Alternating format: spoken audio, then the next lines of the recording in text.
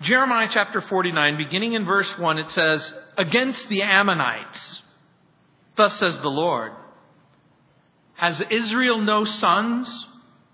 Has he no heir? Why then does Milcom inherit Gad, and his people dwell in its cities? Therefore, behold, the days are coming, says the Lord, that I will cause to be heard an alarm of war in Rabbah of the Ammonites. It shall be a desolate mound, and her villages shall be burned with fire. Then Israel shall take possession of his inheritance, says the Lord. Wail, O Heshbon, for Ai is plundered. Cry, you daughters of Rabbah. Gird yourself with sackcloth. Lament and run to and fro from the walls. For Milcom shall go into captivity with his priests and his princes together. Why do you boast in the valleys, your flowing valley, O backsliding daughter, who trusted in her treasures, saying, who will come against me? Behold, I will bring fear upon you, says the Lord God of hosts, from all those who are around you. You shall be driven out, every one headlong, and no one will gather those who wander off. But afterward, I will bring back the captives of the people of Ammon or Ammon, says the Lord." The final chapters of Jeremiah consist of a series of prophetic judgments against the surrounding nations of Judah and Jerusalem. In chapter 46, we looked at the prophecy against Egypt. In chapter 47, we looked at the prophecy against Philistia. In chapter 48, we looked at the prophecy against Moab. And now, in chapter 49, there's a series of prophecies against Ammon in verses 1 through 6, against Edom in verses 7 through 22, against Syria or Damascus, Kedar, Elam in verses 23 through 39. In chapters 50 and 51, we're going to look at the prophecies against Babylon. Now, Babylon is mentioned in the Bible some 800 plus times. In the book of Jeremiah alone, it's mentioned 168 times. And if mention is anything indicative of importance, then we should pay close attention. Now, the conflicts of the past sometimes give us a window into what the conflicts of the future might be. And the Bible teaches that God will judge the world because of sin. God is in charge of history. God is in charge of the future. And so let's listen to the Lord's message to Ammon. Verse 1, against the Ammonites, thus says the Lord, has Israel no sons? Has he no heir? Why then does Milcom inherit Gad, and his people dwell in the cities? James, if you can, put the map up that we looked at last week again. And you can see the people groups that surround the kingdom of Israel, which was the northern kingdom, the kingdom of Judah, which is the southern kingdom. The little red that you see is Philistia. Down at the bottom, you see Edom. Towards the north, you see the kingdom of Moab. And if you keep going further, you see the Dead Sea, and you see the kingdom of Ammon, you see Rabbah, and you see the Aramean tribes to the right, and you see to the left, as you keep going, you can see the River Jordan up there. That little body of water is the Sea of Galilee, the little body of water at the bottom of the Sea of Galilee. Now, you can see the kingdom of Damascus up there. The geography is going to be important. The Ammonites were related to the Moabites. Those of you who are somewhat familiar with the Bible, you'll remember the story in the book of Genesis, the sad story of Lot. You remember angels came to Sodom and Gomorrah. You'll remember that Lot's wife turned into a pillar of salt when she looked back longing for Sodom. You'll remember that Lot escaped to a cave with two of his daughters. Tragically, in this post-apocalyptic world, the two daughters were convinced that humanity had been wiped out and that somehow only they managed to escape, and that it was their job to repopulate the planet Earth. And so they got the old man drunk, And then one daughter slept with their father. And then another daughter slept with their father. And you'll remember that their offspring became the descendants known as the Moabites to the south and the Ammonites to the north. And they became sort of the perennial enemies, if you will, of Israel and Judah. As a matter of fact, when the northern kingdom of Assyria, when the kingdom of Assyria invaded the northern kingdom of Israel in 722 BC, the Ammonites took the province of Gad. Now, I don't have a map up that shows the tribal distribution of the people of Israel, but Gad was initially apportioned the area that was occupied by the Ammonites. The Ammonites took the province of Gad, and Gad, by the way, means good fortune, and the other cities as if the Jews would never return. So the northern kingdom of Israel is dispersed, and they begin to occupy these particular areas. And so when it says, has Israel no sons? The descendants of the Transjordan, and the Transjordan is all of that land that you see east of the Sea of Galilee, and the Jordan River, and the Dead Sea. It's now known as the Transjordan. So the descendants of the Transjordan were supposed to be Gad and Reuben and one half of the tribe of Manasseh. And that's found in Joshua chapter 21, verses 1 through 9. Now, Joshua chapter 32, the tribe of Gad requests the territory of the Ammonites, and Moses assigns it to them on the condition that the soldiers will help the Israelites with the conquest west of the Jordan. So when the Lord says, has Israel no sons? Has he no heir? He is in fact reminding the people not that Israel is occupying the land, but they're occupying the land that belongs to the tribal groups of Israel. And so, when or why then does Milcom inherit Gad? Milcom can mean one of two things. In the language, it means their king, but it may mean Molech, who was the tribal deity for the Ammonite people. So Molech was the chief deity of the Ammonites. He was also called Malcolm, Malik. He also possibly went by the name of Melkart. So the Ammonites believed that their God or their deity was stronger than the God of Israel and Judah. And so they're thinking the reason why we're occupying the land is because the God of Israel and the God of Judah is a weak God, and our God is a strong God. But the Lord knows that one day Israel will drive the Ammonites out of the land. And so when it says, has he no heir? Why then does Milcom inherit Gad and his people dwell in its cities? In other words, he's asking the question, excuse me, what are you doing here? And then in verse 2 it says, therefore, behold, the days are coming, says the Lord, that I will cause to be heard an alarm of war of Rabbah. You can see the city of Rabbah there in the country of the Ammonites. It shall be a desolate mound. Her villages shall be burned with fire. Then Israel shall take possession of his inheritance, says the Lord. Now, Nebuchadnezzar defeated Ammon in the 5th century after the destruction of Jerusalem around 582/581 BC. Rabbah was the capital city, located at the headwaters of a river called the river Jabbok.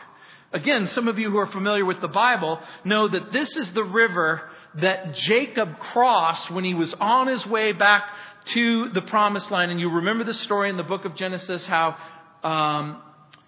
Jacob sends over the camels and the goats and the chickens. And then he sends over the wife and children that he's not too fond of. And then he sends over the wife that he really is fond of, until he alone is on one side of the river Jabbok and his brother Esau is on the other side of the river. And you remember the story of how Jacob wrestles with an angel, and it's in fact the Lord, and he touches the socket of his hip, and he walks with a limp for the rest of his life. This was sort of a geographical dividing line, if you will, this city, Rabbah. As a matter of fact, it was 23 miles east of the Jordan.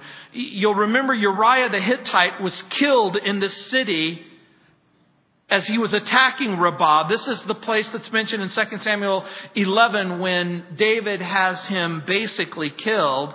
David will later take the city, force the inhabitants into slavery, and the modern city of Amman, Jordan, is this city.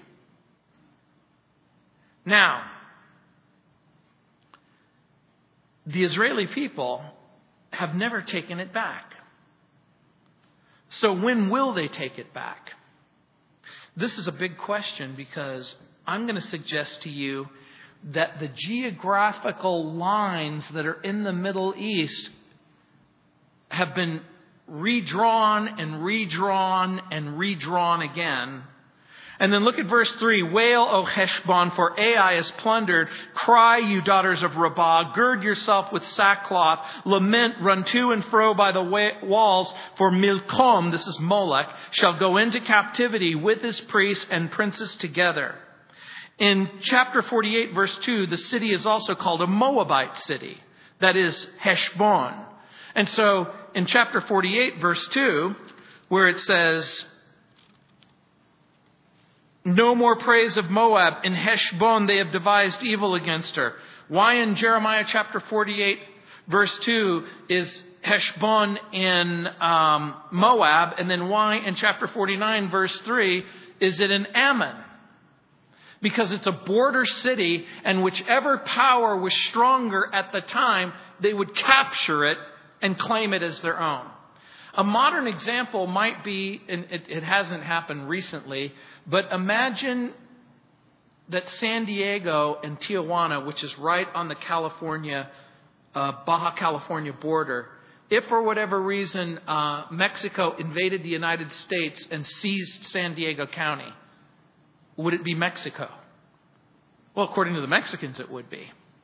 And what if the Americans took it back? Would it be America?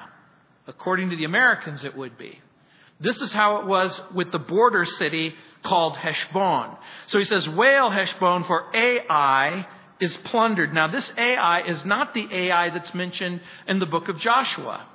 And this can become confusing, because if you have Ai in the book of Joshua and you have Ai in the book of Jeremiah and they're named exactly the same thing, it can be confusing if you don't understand the geography. If I said Bethlehem, Pennsylvania, would you believe that Jesus was born in Bethlehem, Pennsylvania? No, he was born in Bethlehem in the Middle East. The fact that there's a Bethlehem in Pennsylvania and the fact that there's a Bethlehem in the Middle East, it probably now makes sense to you that two different geographical areas can have exactly the same name. And so this is one of those problems that we run into. So this is not the city in Joshua that's mentioned near Bethel.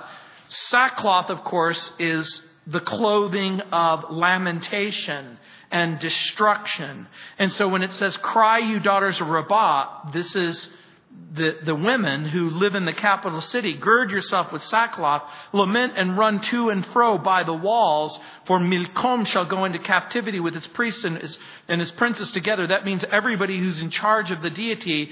What Jeremiah is basically predicting is, guess what? Your city is going to be destroyed. It's going to be captured by the Babylonians, and you're going to be taken into captivity.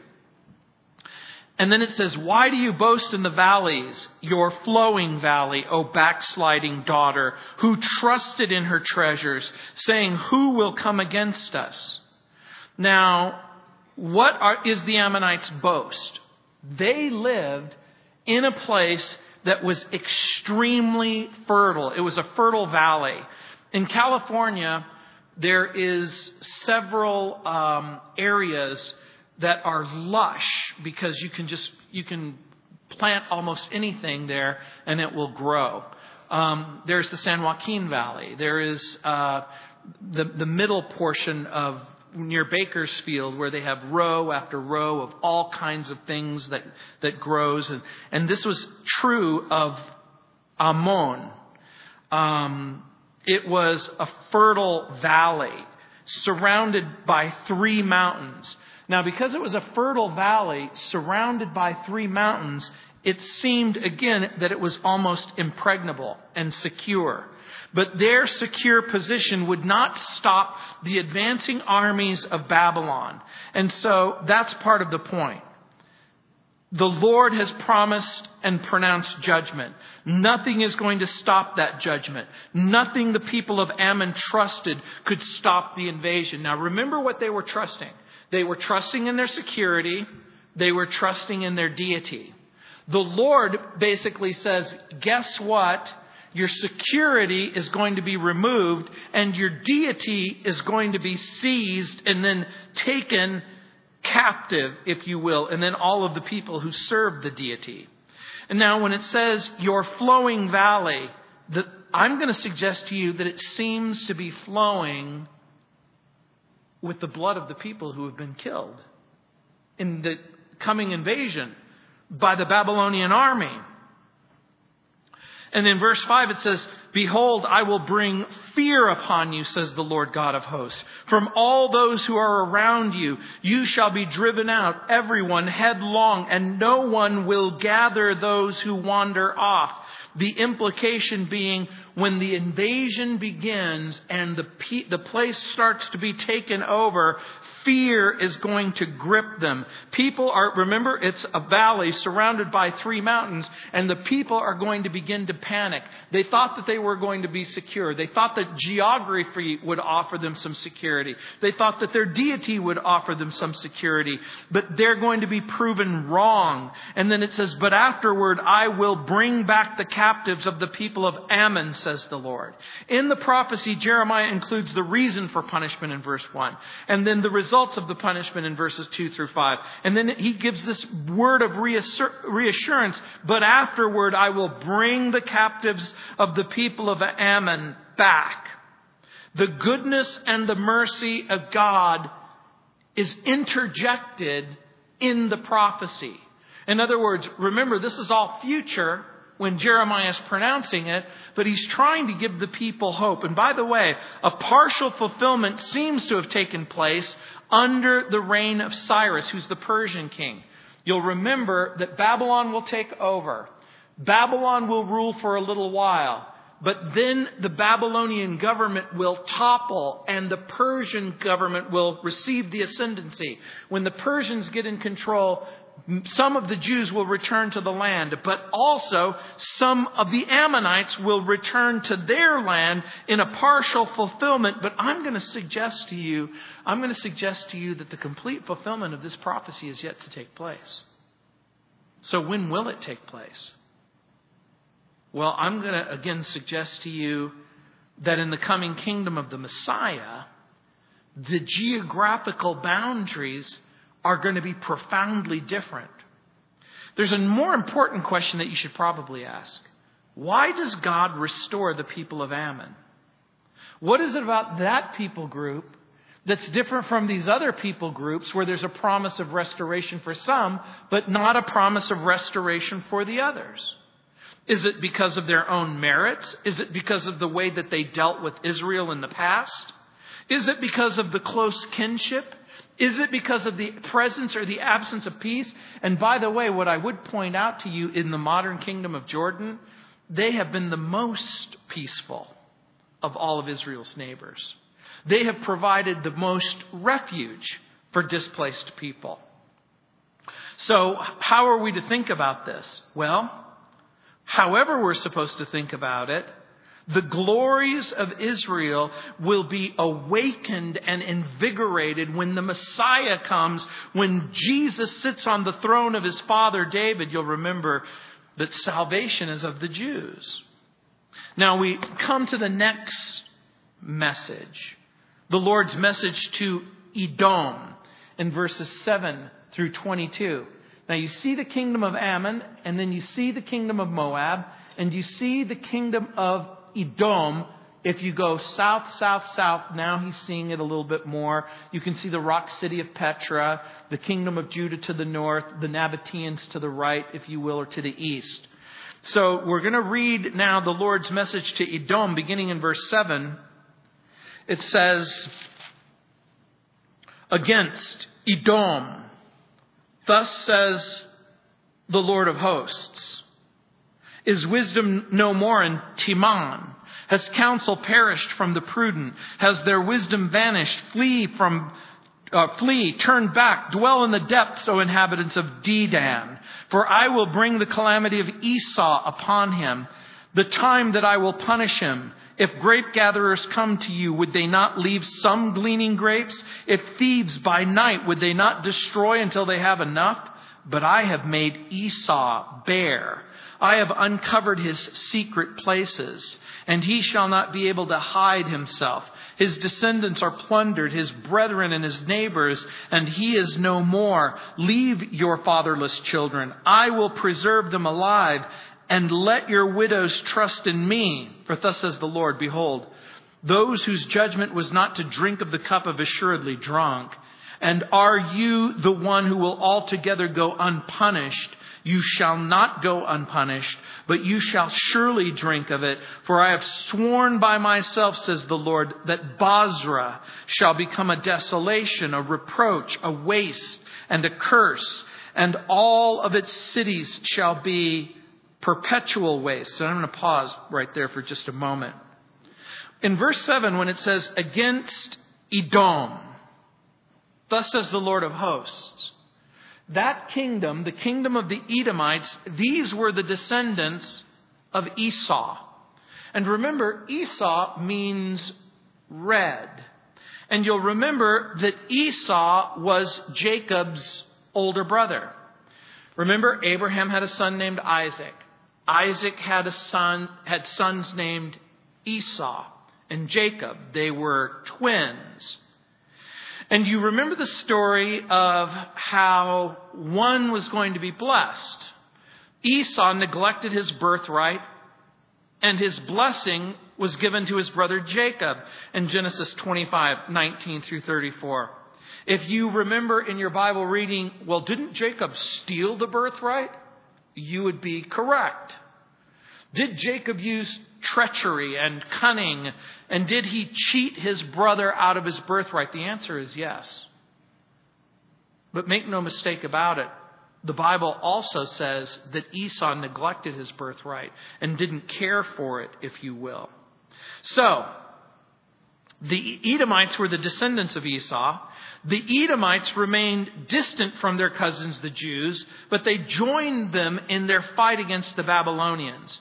Now, when you look at these three different people groups, the people of Ammon, or Ammon, the people of Moab, and the people of Edom, which do you suppose were closest to the Jews? Well, if you said the Edomites, you would be correct. Now, the book of Obadiah, by the way, has as its theme God's judgment on Edom. And it mirrors the prophetic pronouncements of Jeremiah. As a matter of fact, when we look at this particular passage and we read the one book of Obadiah, there are so many similarities that some scholars have speculated that either Obadiah borrowed from Jeremiah or Jeremiah borrowed from Obadiah. But we don't know which, because we have no idea when Obadiah was written. We have some idea, obviously, when Jeremiah was written. But in the book of Obadiah, a prophecy is given of the future possession of Edom by the Jewish people, which I think is very, very interesting.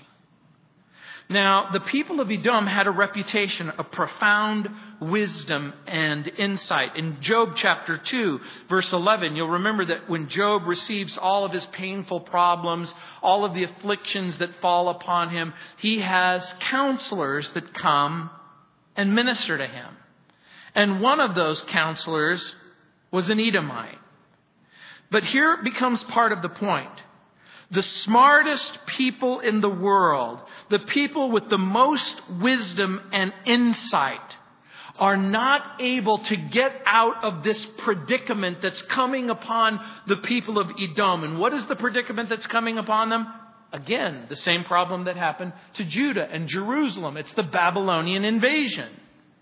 The Babylonian invasion is going to come, and no matter what plan, no matter what strategy, they're not going to be able to hinder the armies of Babylon. They're not going to be able to prevent the invasion. So what does that have to do with you and me? Well, does God have plans and purposes? Does God have plans for the present, and does God have plans for the future?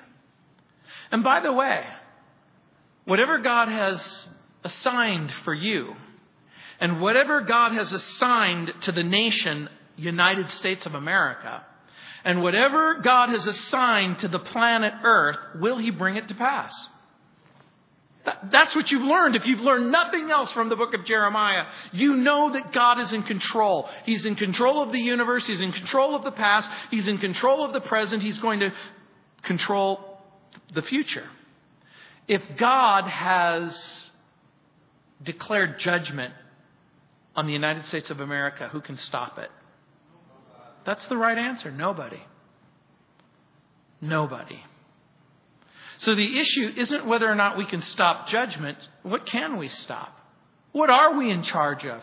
What do we get to have control over? Now remember what I told you, that these prophecies are given so that the people listening to the prophecy will go, hey, God's going to do something special, and maybe we should pay attention. Maybe we should make plans to put ourselves in a position where we can be used by God and be useful to God. And so here becomes the point. The smartest people in the world are not going to be able to devise a plan or a strategy that's going to hinder the invasion. Look at verse 8. Flee, turn back, dwell in the depths, O inhabitants of Dedan, for I will bring the calamity of Esau upon him. In this particular instance, Esau means the land of Edom. It's the personification of Esau. Remember, Judah is called Judah after one of the tribal members of Judah. It's not the person Judah, it's the place Judah, and it's not the person Esau. Esau becomes the personification of this nation group. And Dedan, okay, if it's true that Esau was under a curse or cursed by God for his refusal to embrace the Lord, it would appear that his punishment was persisted in his offspring. A little clue is given to us in the book of Hebrews. And you might just want to turn there real quick to the book of Hebrews. If you get to James, you've gone too far. But go to Hebrews chapter 12. And in Hebrews chapter 12, verse 11, we read this interesting passage. Now, no chastening seems to be joyful for the present, but painful. Nevertheless, afterward, it yields the peaceable fruit of righteousness to those who have been trained by it. And then look down at verse 17. For you know that afterward, when he wanted to inherit the blessing, he was rejected. For he found no place for repentance, though he sought it diligently with tears. In other words, does the Bible say that Esau was very upset that his brother had cheated him? Yes. Did he even cry? Yes. Did he have an emotional response? Yes. But there was no spiritual change. And so then it says, oh, inhabitants of Dedan. Dedan was a descendant of Ham, related to Abraham, who gave the territory that name.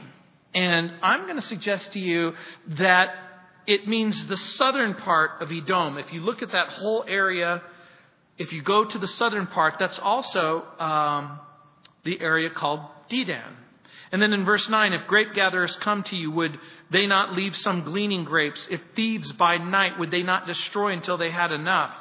The idea being, it isn't going to be a war where they're going to hit you and they're going to take some stuff, but you're going to be left with enough provision to carry on.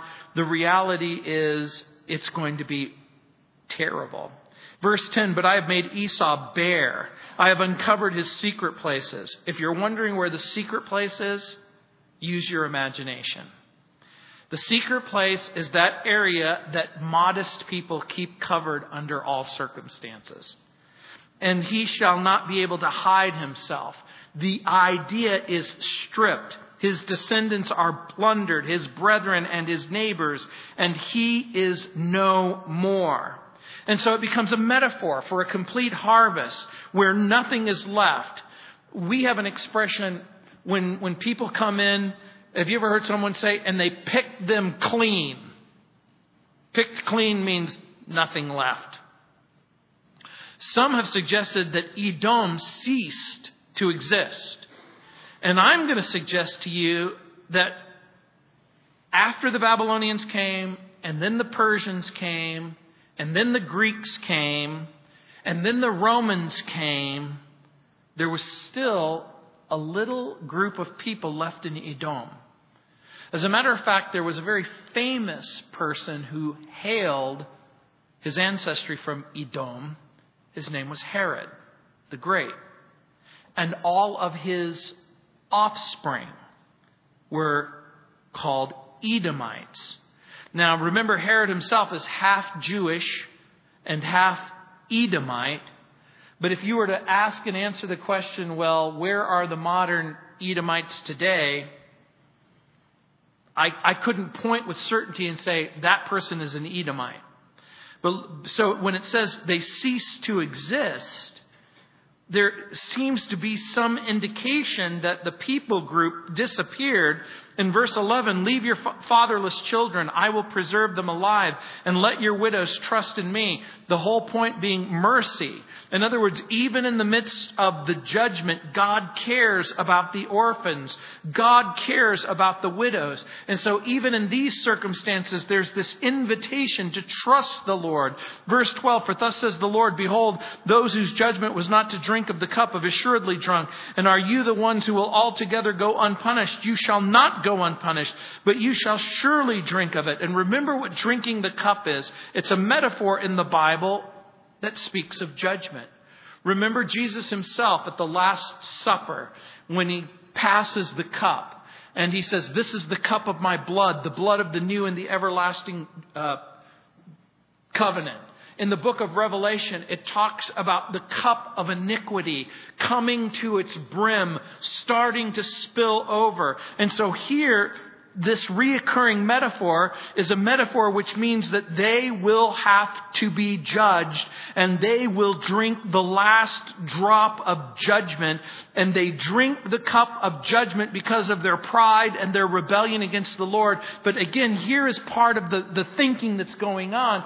The kingdom of Edom is saying, well, we saw what you did to Judah and we saw what you did to Jerusalem and we saw what happened to the northern kingdom. We saw what happened to Moab. We saw what happened to Ammon. But guess what? We're going to be spared judgment. What is it about us? What is it about us that we see people dying all around us because of the consequences of sin, but we think that for some reason we will be the one person who gets away with it? Is that smart thinking? That is not smart thinking. And so the Jews had a covenant with God, but not the surrounding nations. They had a covenant with God, and they were going to have to bear the consequences for failing to embrace the covenant. Now, but what does this mean for you and me? If you as Christians know that there's a God who judges rightly, does that make your unbelieving family and friends, are they off the hook because they're not believers? They don't go to church. They don't have a Bible. So God isn't going to deal with their sin. What do you think the answer is? No, God is going to deal with their sin. Well, what if they don't believe in sin? And what if they don't believe in God? And what if they don't even care about stuff? Does that mean that God doesn't care? Or that justice won't take place? Look what it says in verse 13. For I've sworn by myself, says the Lord, that Bozrah shall become a desolation, a reproach, a waste, and a curse.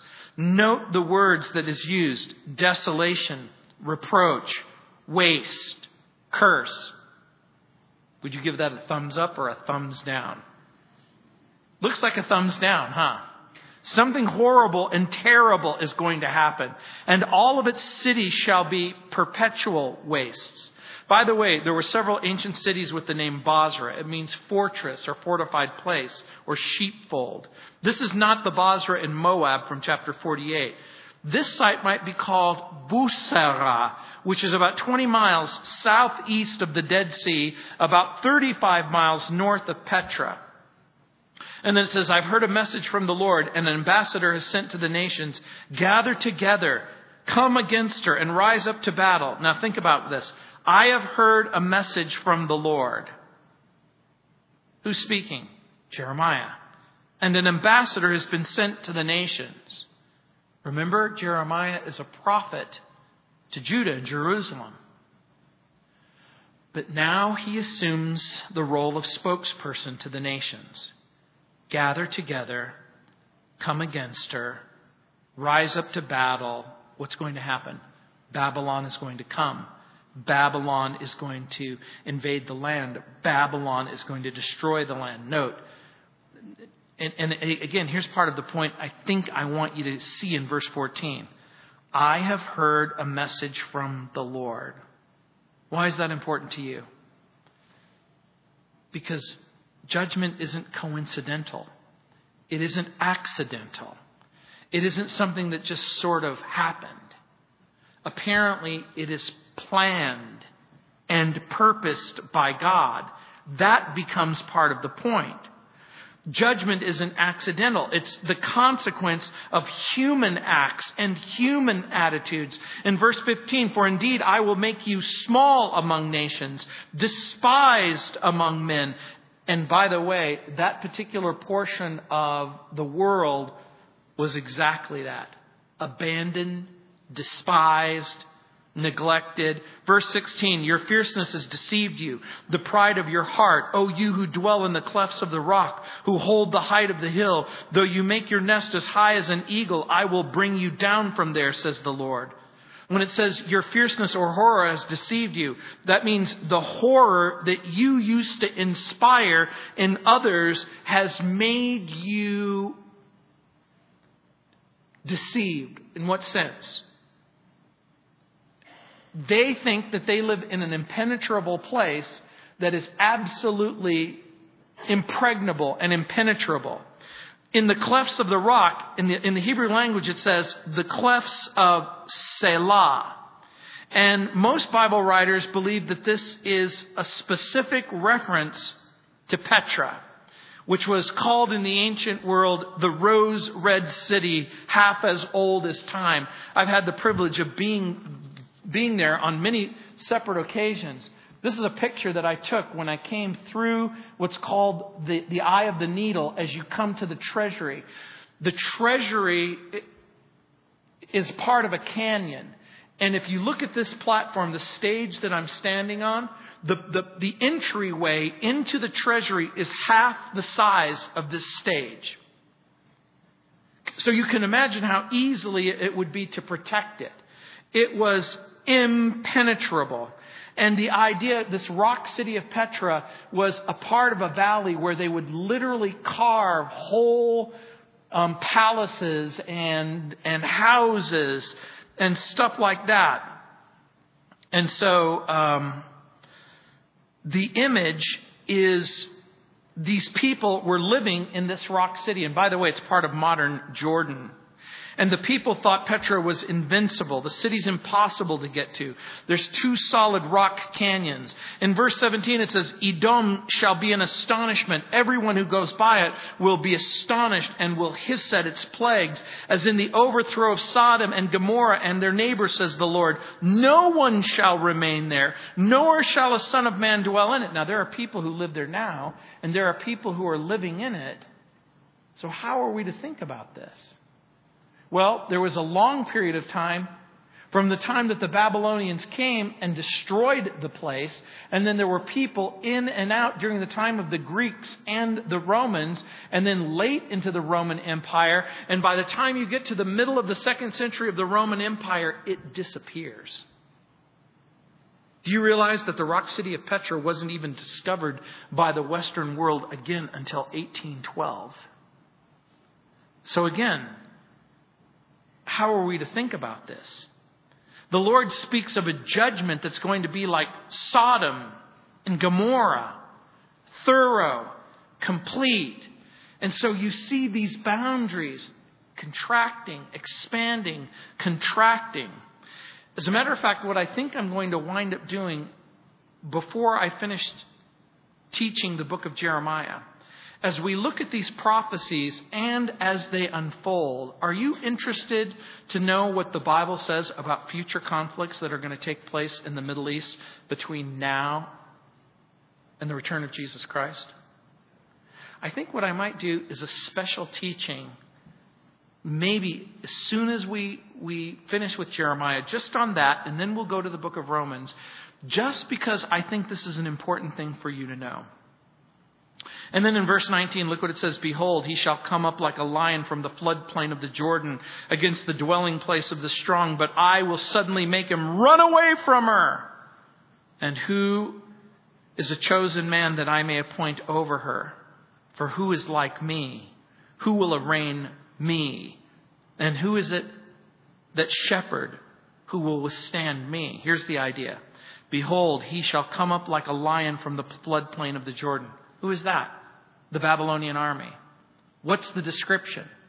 Back in the ancient days, this is like the 5th century BC, the River Jordan was lush. It was like a gigantic forest, and there were wild animals, including lions, that roamed in this forest. And so the picture is like the armies of Nebuchadnezzar are going to come upon Edom like a lion coming out of a forest near the River Jordan. In other words, imagine a person all of a sudden looks up and you see a gigantic face of a lion and its mouth is wide open and it's just one split second away from swallowing you whole. What do you have time to do?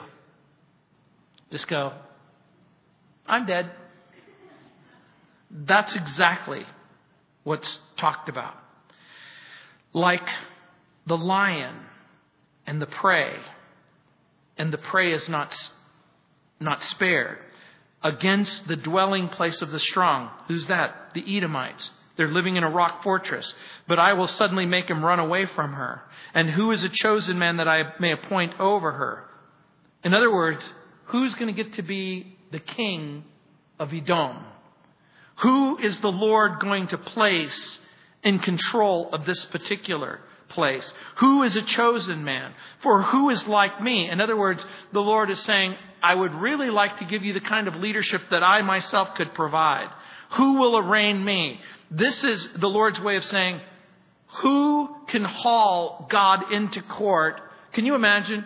Can you imagine serving God with papers saying, I'm going to sue you, God, because what you did was wrong? Here's the Lord is saying, really?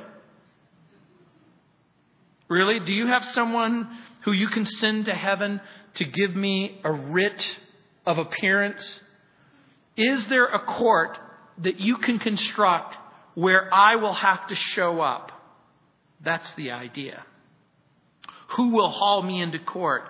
In verse 20, therefore hear the counsel of the Lord that he has taken against Edom, and his purposes that he has proposed against the inhabitants of Teman. This is the province area of these super smart people. Surely the least of the flock shall draw them out. Surely he shall make their dwelling places desolate.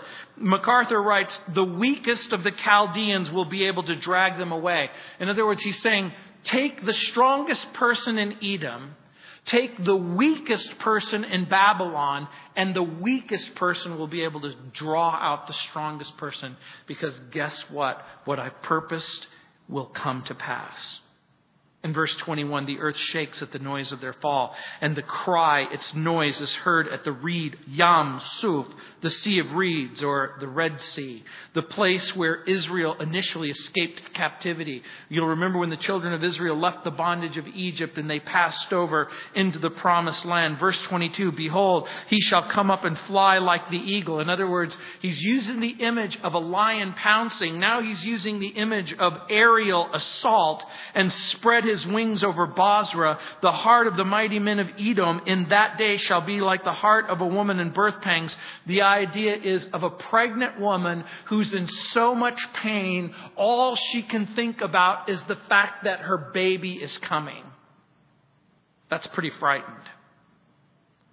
And again, we can take comfort that even in judgment, God remembers mercy in Habakkuk chapter 3, verse 2. He's willing to show compassion to widows and orphans, Jeremiah 49, verse 11, that we've already seen. But Edom's pride insisted on judgment, as it always does.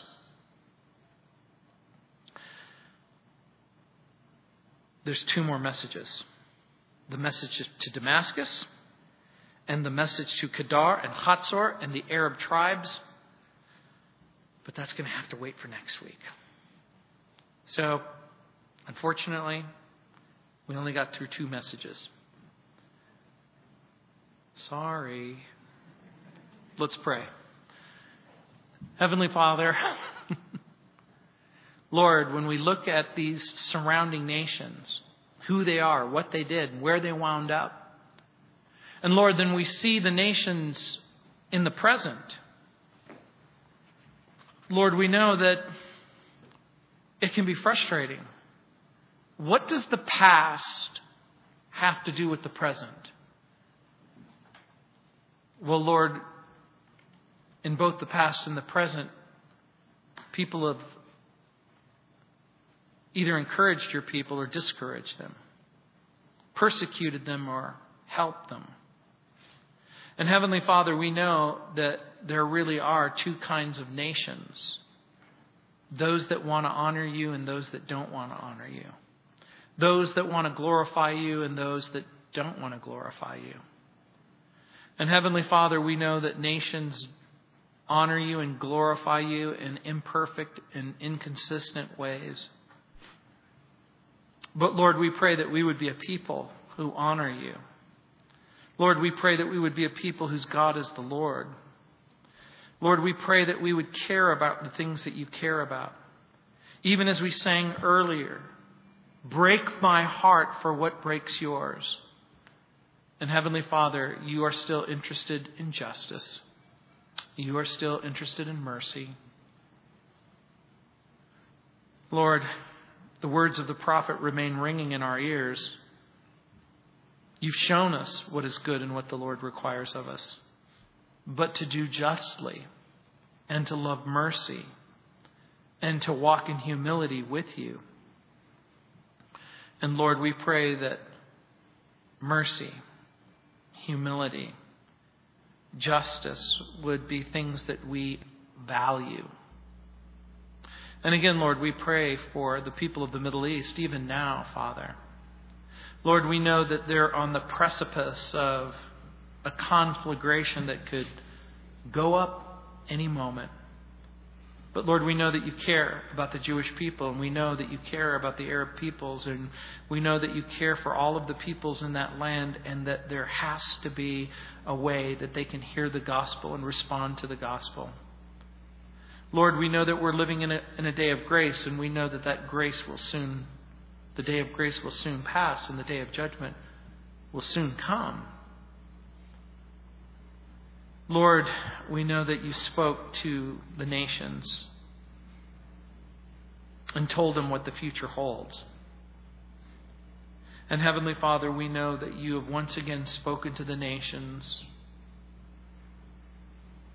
in Matthew chapter 24 and 25. You've spoken to the nations concerning a judgment that's going to come to pass in the book of Revelation. And Heavenly Father, we pray that we would pay heed and pay close attention to what you have promised in the future for the nations that surround Israel. And so again, Lord, we pray that you would awaken in our hearts a deep desire to know the truth about the future, so that we could cooperate with your Holy Spirit in the plan that you have. In Jesus' name, amen.